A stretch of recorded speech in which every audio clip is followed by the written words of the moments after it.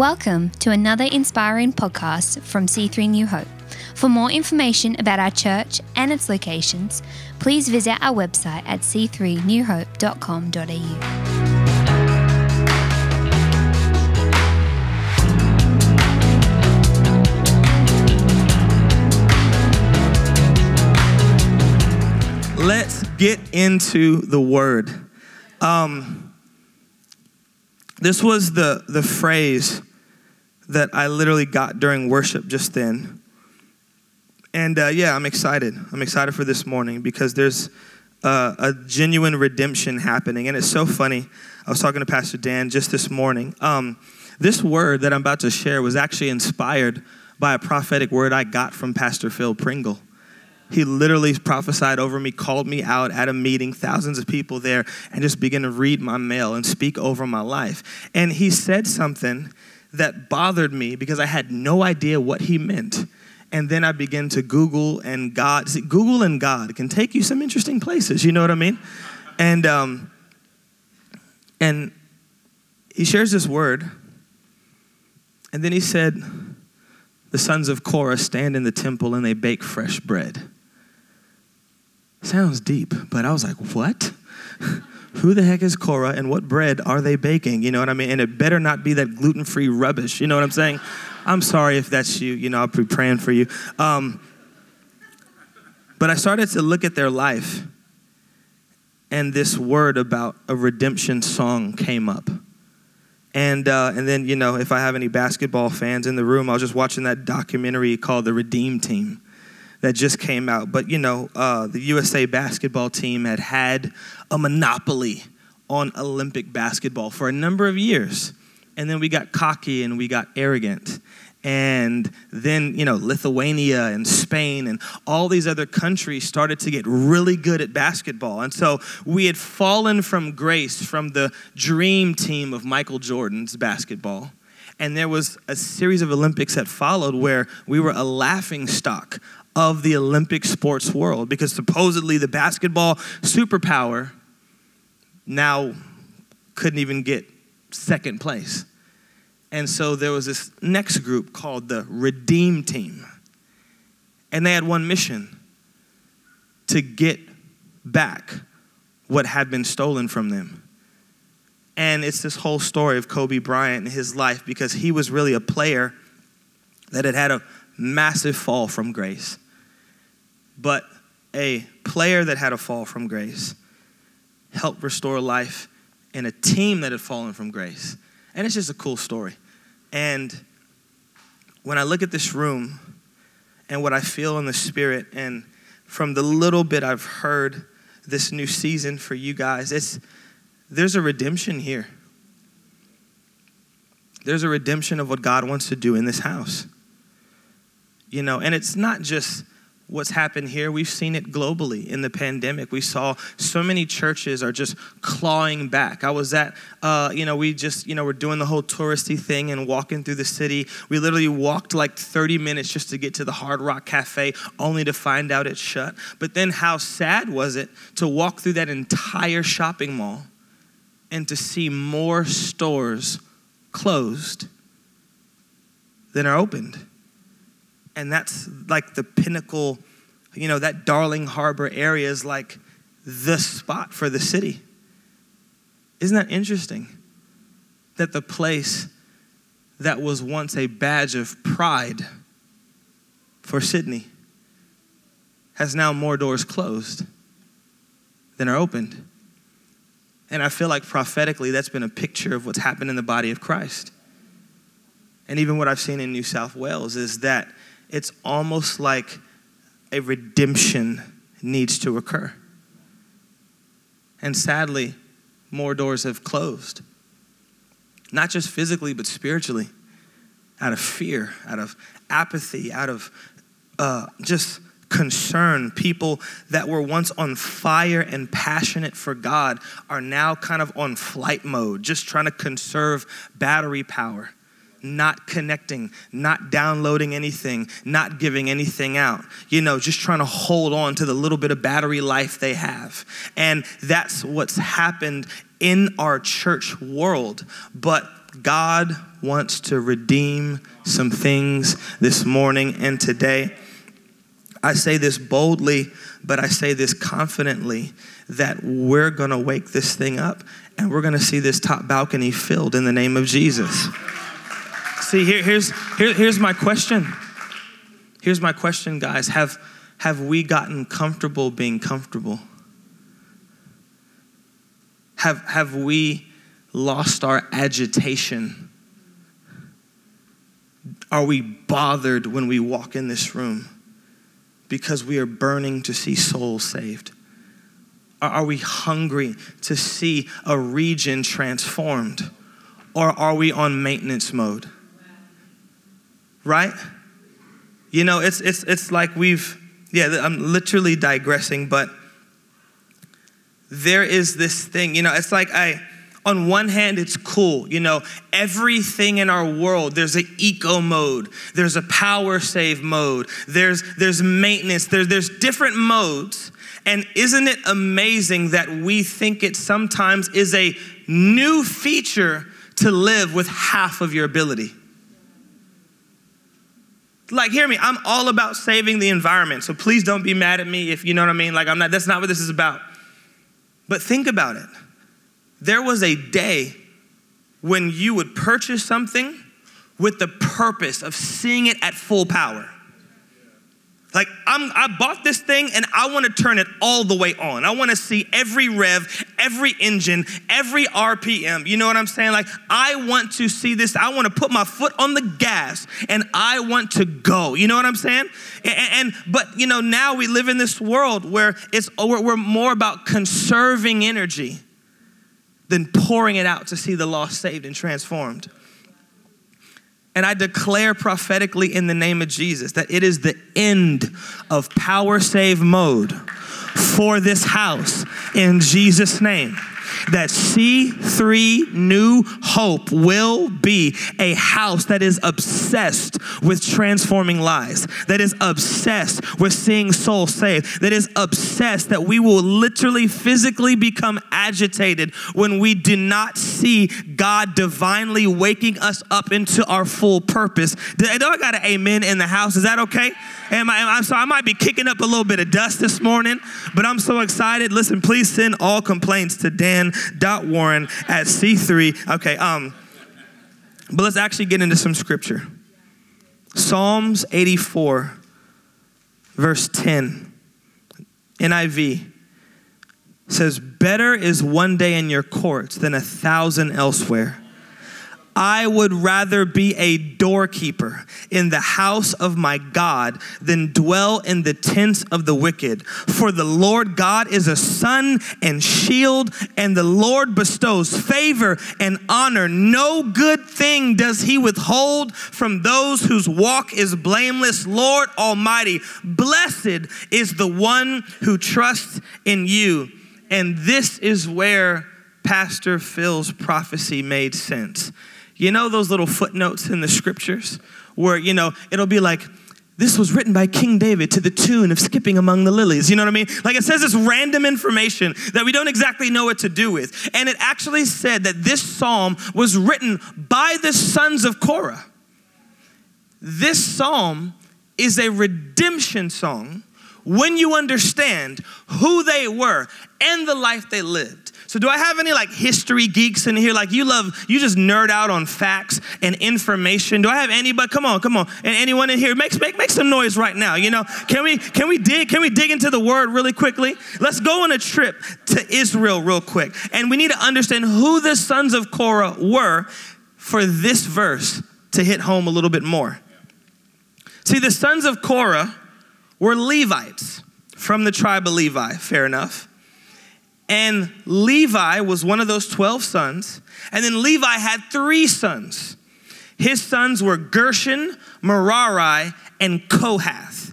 And these three sons became the three main families of the tribe of Levi. And we know that the Levites, they were like the tribe that helped prepare the temple. The Levites were the ones that helped prepare everyone else to experience God. The Levites were the one who worked a little bit harder, did things a little bit different. And even the word of God says that when all the other tribes got land and physical things as their inheritance, God steps in and he went to the tribe of Levi and he said, I myself will be your inheritance, right? So the tribe of Levi, it's a big deal. Shout out to everyone who comes early, who stays late, who setups, who pack downs. Shout out to Pro Presenter and the lights and the media and the sound. Shout out to the Stacking Chairs ministry, you know what I mean? Shout out to our amazing kids team that is looking after our children who was in the parking lot. Come on, can we make some noise for those people? Because I'm telling you, that's a Levite. That is a Levite, that tribe, that is a Levite. And here's what happens. You had three sons that became three families. They became the Kohathites, the Gershonites, and the Merari. I love that how you could just take a name, add "ite" on it, and that just became like a whole people group. You know what I mean? That's just random. But here's the interesting thing. The Merarite clan, their job was to carry all the poles and bases of the temple when they would set it up and pack it down. They provided the structure. The Gershonites carried the leather and the coverings and the skins that actually would lay on the structure to actually create walls and to create boundaries. And they were the packaging and they were the presentation. They were the creativity, all the uniqueness that came into the house. But you needed the structure to actually be able to have something to lay all that on. But then you had the Kohathites. These guys were responsible for the care of the sanctuary. They were responsible for the care of the ark, the table, the lampstand, the altars. Everything used in the sanctuary, everything used in worship was the Kohathites' job. And here's the unique thing. Out of the three families, the Kohathites had to carry everything by hand. That's why you saw them always carrying the ark. See, the Gershonites and the Merarites, they got to use Uber donkey, you know what I'm saying?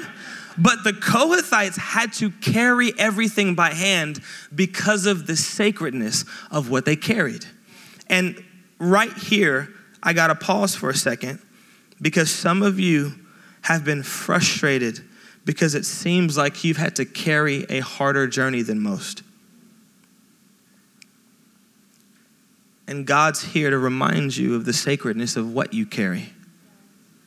To whom much is given, much is required. And some of you are frustrated with God because you're like, God, why does it seem so hard? Why has it been an uphill battle? Everyone else is just rolling. Imagine 40 years wandering in a desert, setting up camp, taking it down, setting up camp, taking it down. The Gershonites, boom, they've got the poles, the bases, and they're just rolling it along on carts and donkeys. The Merarites, they got their skins and they're just throwing it on animals and everything. And then here goes the Kohathites, just going for it. 40 years, carrying everything,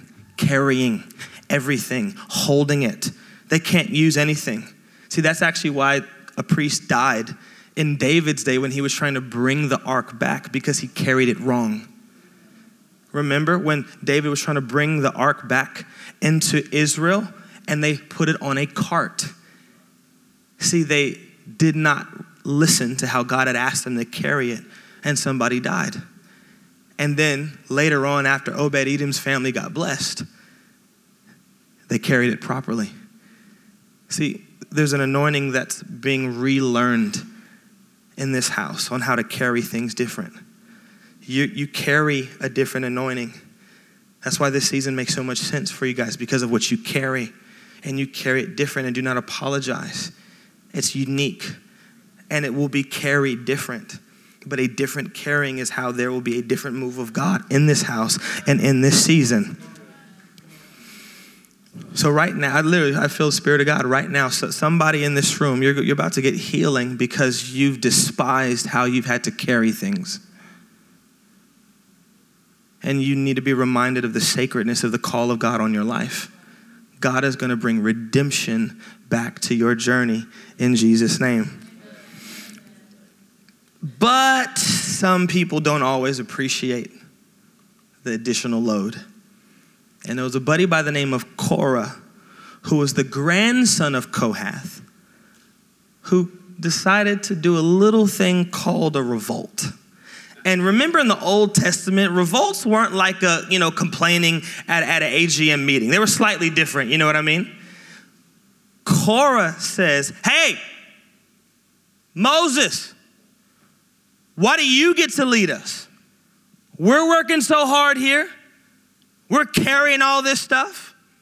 We set up, we come early, we stay late. What the heck is going on? Why do we have to go through all this? I feel like we're just as anointed as you. What's the big deal? Why do you get special? Like all this kind of stuff. And he sets up a whole rebellion, and God says, hold my poodle. Watch what I'm about to do. You know what I'm saying? And literally over Korah, his family, his kids, literally their whole tent, and over everyone that sided with them, it says the ground itself opened up, swallowed them all, meeting adjourned. God was not playing with people that were trying to attack his anointing. It was hear me, thank God for grace. But some of us need to be careful how we complain. Some of us need to be careful of how, hear me. I'm so glad we are not in the Old Testament. Can I get an amen, please? Lord Jesus. You know what I'm saying? Can you imagine, like, you just driving down the neighborhood, there's just a crater, you know what I mean? Oh, that was Linda's house, you know what I mean? Yeah, you know, she complained about the anointing. Yeah, you know, you better watch out. Like, can you imagine? Thank God it's not like that today. But please be careful and do a stock take of your mouth when you wonder why maybe God's not moving in your life like you want him to. Be careful how you speak about the anointing, of how you talk about the move of God or moves of God, full stop. You know, like we've got enough people complaining about moves of God in New South Wales and not enough people being the move of God. You see what I'm saying? So anyways, random little tidbit for you. But here's the thing. If Korah's whole family was swallowed up in judgment because he decided to stage a rebellion against Moses, how generations later do we have a psalm written by the sons of Korah? Ponder that as I inconspicuously drink this water real quick. You ever thought about that? Because here's the cool thing. In God's grace, he never ends the anointing and legacy on someone's life. In his grace, there's always protection and covering.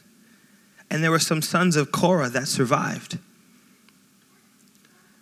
You know, I imagine, they were out playing in the field, all those kids that never hear the announcement bell when it's time to come in. They're just still out there in the field. Like, there's like 5 kids that are still outside right now that didn't leave from Friday. You know what I mean? They're just still out there playing like they didn't get the memo. You know what I'm saying?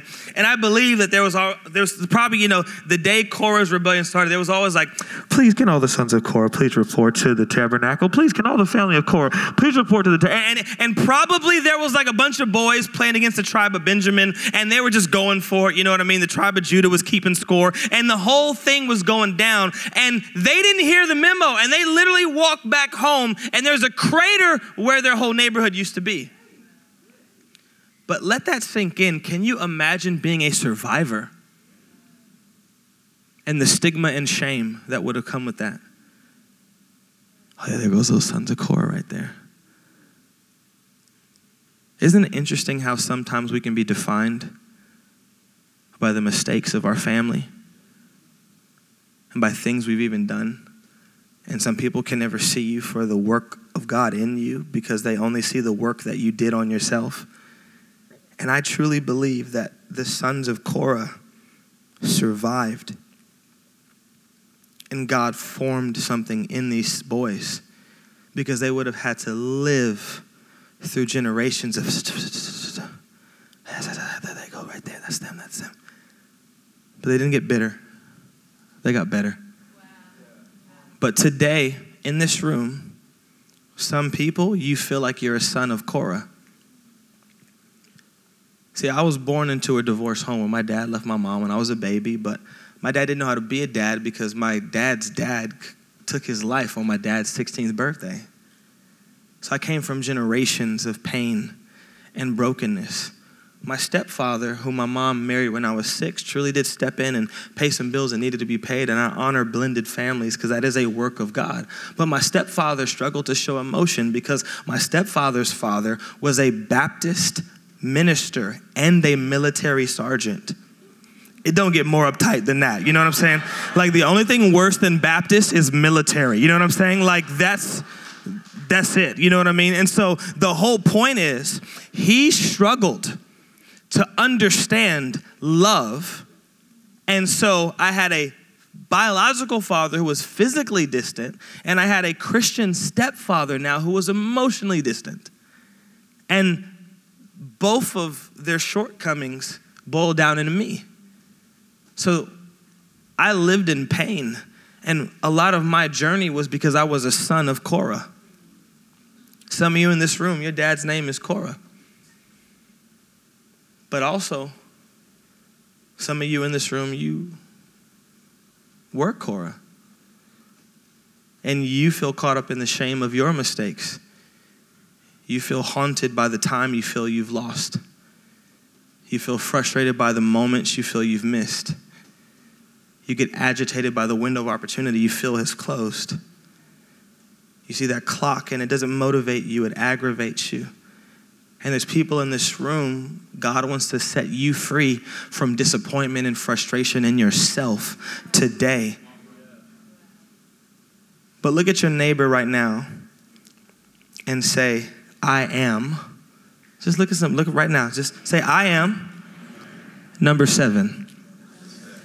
Just say that. That was good practice. One more time. Say, I am number 7. See, I literally thought about renaming the whole message, I am number 7, and I'll explain why. We understand in Scripture, every 7 years, you were supposed to rest your soil. The land was supposed to rest every 7 years. And then every seven years was what they would call the year of Jubilee. Depending on which Hebrew theologian you subscribe to, they actually say either 2023 or 2024 is literally the next Jubilee year that is actually coming according to the original Hebrew calendar. So either way, exciting stuff is coming. People are about to be set free. Because the cool thing about a Jubilee year is that it was redemption year. And Hebrew culture, everything could be loaned only in 50-year intervals. You never truly bought something. You only got it until the next Jubilee year. So if you sold something to someone, it was theirs until the next Jubilee year. Then it came back to you. So guess what? Even if you made a bad deal, if you made a bad trade, if you got swindled out of something, guess what? Come the next Jubilee year, everything came back to you. All debts were reset. Everything was rebalanced. All scales were readjusted. And so in Hebrew culture, God built it into their financial structure that come a Jubilee year, everything had to be returned back to you. Everything that was stolen from you, everything that was done wrong, any slave had to be set free in a Jubilee year. I love that God put a divine reset button in culture. So even though we all here are citizens or residents of this amazing land, guess what? We still operate according to the kingdom of God because we are citizens of the children of heaven before we are citizens of anywhere else. Yeah, come on, can we celebrate God about that? See? Because that's going to be that's another thing that's going to be that's going to set this house free. Is sometimes we keep looking at the move of God through the lens of our culture instead of looking at our culture through the lens of the move of God. You know what I'm saying? And so in this moment, a Jubilee year is when everything's canceled. And here's the cool thing that happened. And this is why I love God and I love to geek out on stuff like this. 7 generations later, a prophet by the name of Samuel was from the lineage of Korah. as the team joins me right now, 7 generations later, David's mighty warriors, a whole group of them were the sons of Korah. 7 generations later, David's cheap worshipers in his temple were sons of Korah. 7 generations later, they became the doorkeepers and the custodians of Solomon's temple. 7 generations later is when everything reset. See, what do we see here? Number one, guys, God does not disqualify you from destiny.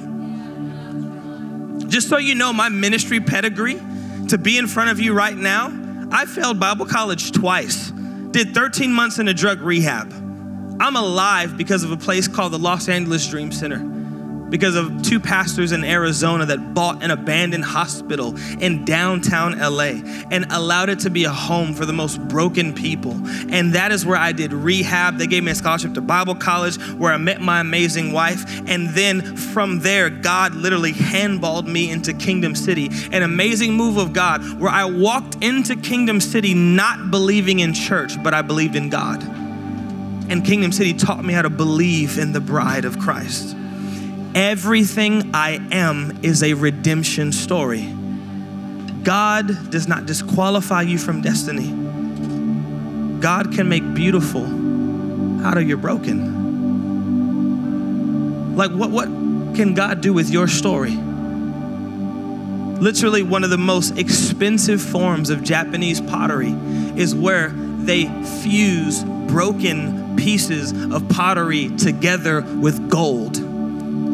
And it's more desirable than the original stuff. What? A beautiful stained glass window, if you've ever seen one, is a collection of broken, shattered pieces. But when you allow a craftsman to put it all back together and you allow his light to shine through it, what can God do? What story can he tell? How can he redeem the sons and daughters? And God not only fixes, guys, but he makes better. And you know what's exciting for me? Next week, I'm flying home to America and I'm doing my dad's wedding. Because his life is being redeemed because he sees the work of God in his son's life. The same son he helped break, God is now using me to help fix the generations that came before me. That is what redemption looks like. So again, imagine this. Let's go back to Psalms 84, and now it hits different. See, this is what should excite you when you understand the beauty of the Word of God. Imagine the sons of Korah, who 7 generations ago, their ancestors started a rebellion against the house of God. Who 7 generations ago, he despised the move of God. And now 7 generations later, they're leaders, they're warriors and worshipers in the name of Jesus.